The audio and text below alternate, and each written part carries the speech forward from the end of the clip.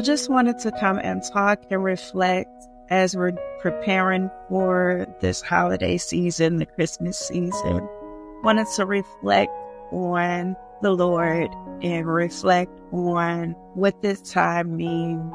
And the scripture that we're going to talk about a little bit, I want to Micah chapter 5, verse 2, which talks about the prophecy for the coming of the Messiah, the Lord Jesus. In Micah chapter 5, verse 2, I'm going to read it from the Amplified Version. It says, "But as for you, Bethlehem, Ephratah, too little to be among the clans of Judah. From you one shall come forth for me, who is to be ruler in Israel.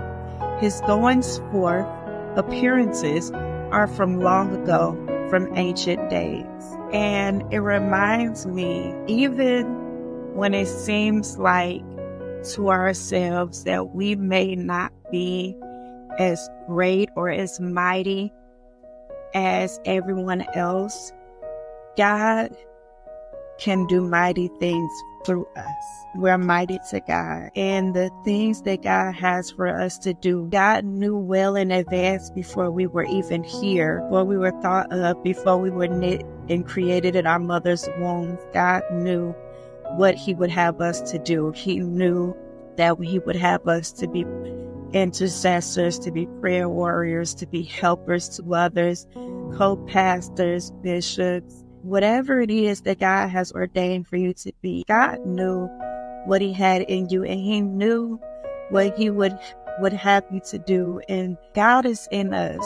The one who was coming forth, the Messiah, Jesus the Christ, who was being born out of Bethlehem. He was the one that will come forth, that was prophesied, that would be born in this place. And He was not born in a fancy place. He was born in a manger. He went on to do the greatest thing that we could never repay.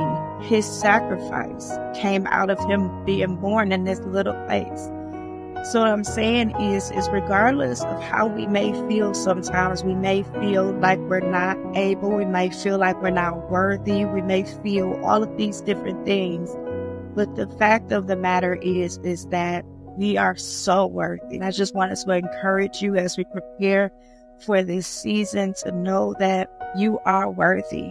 You are great, even when it seems like you're just a little tiny being, a little tiny speck in the ocean. But God sees that speck. He sees you and He loves you. And be encouraged this season.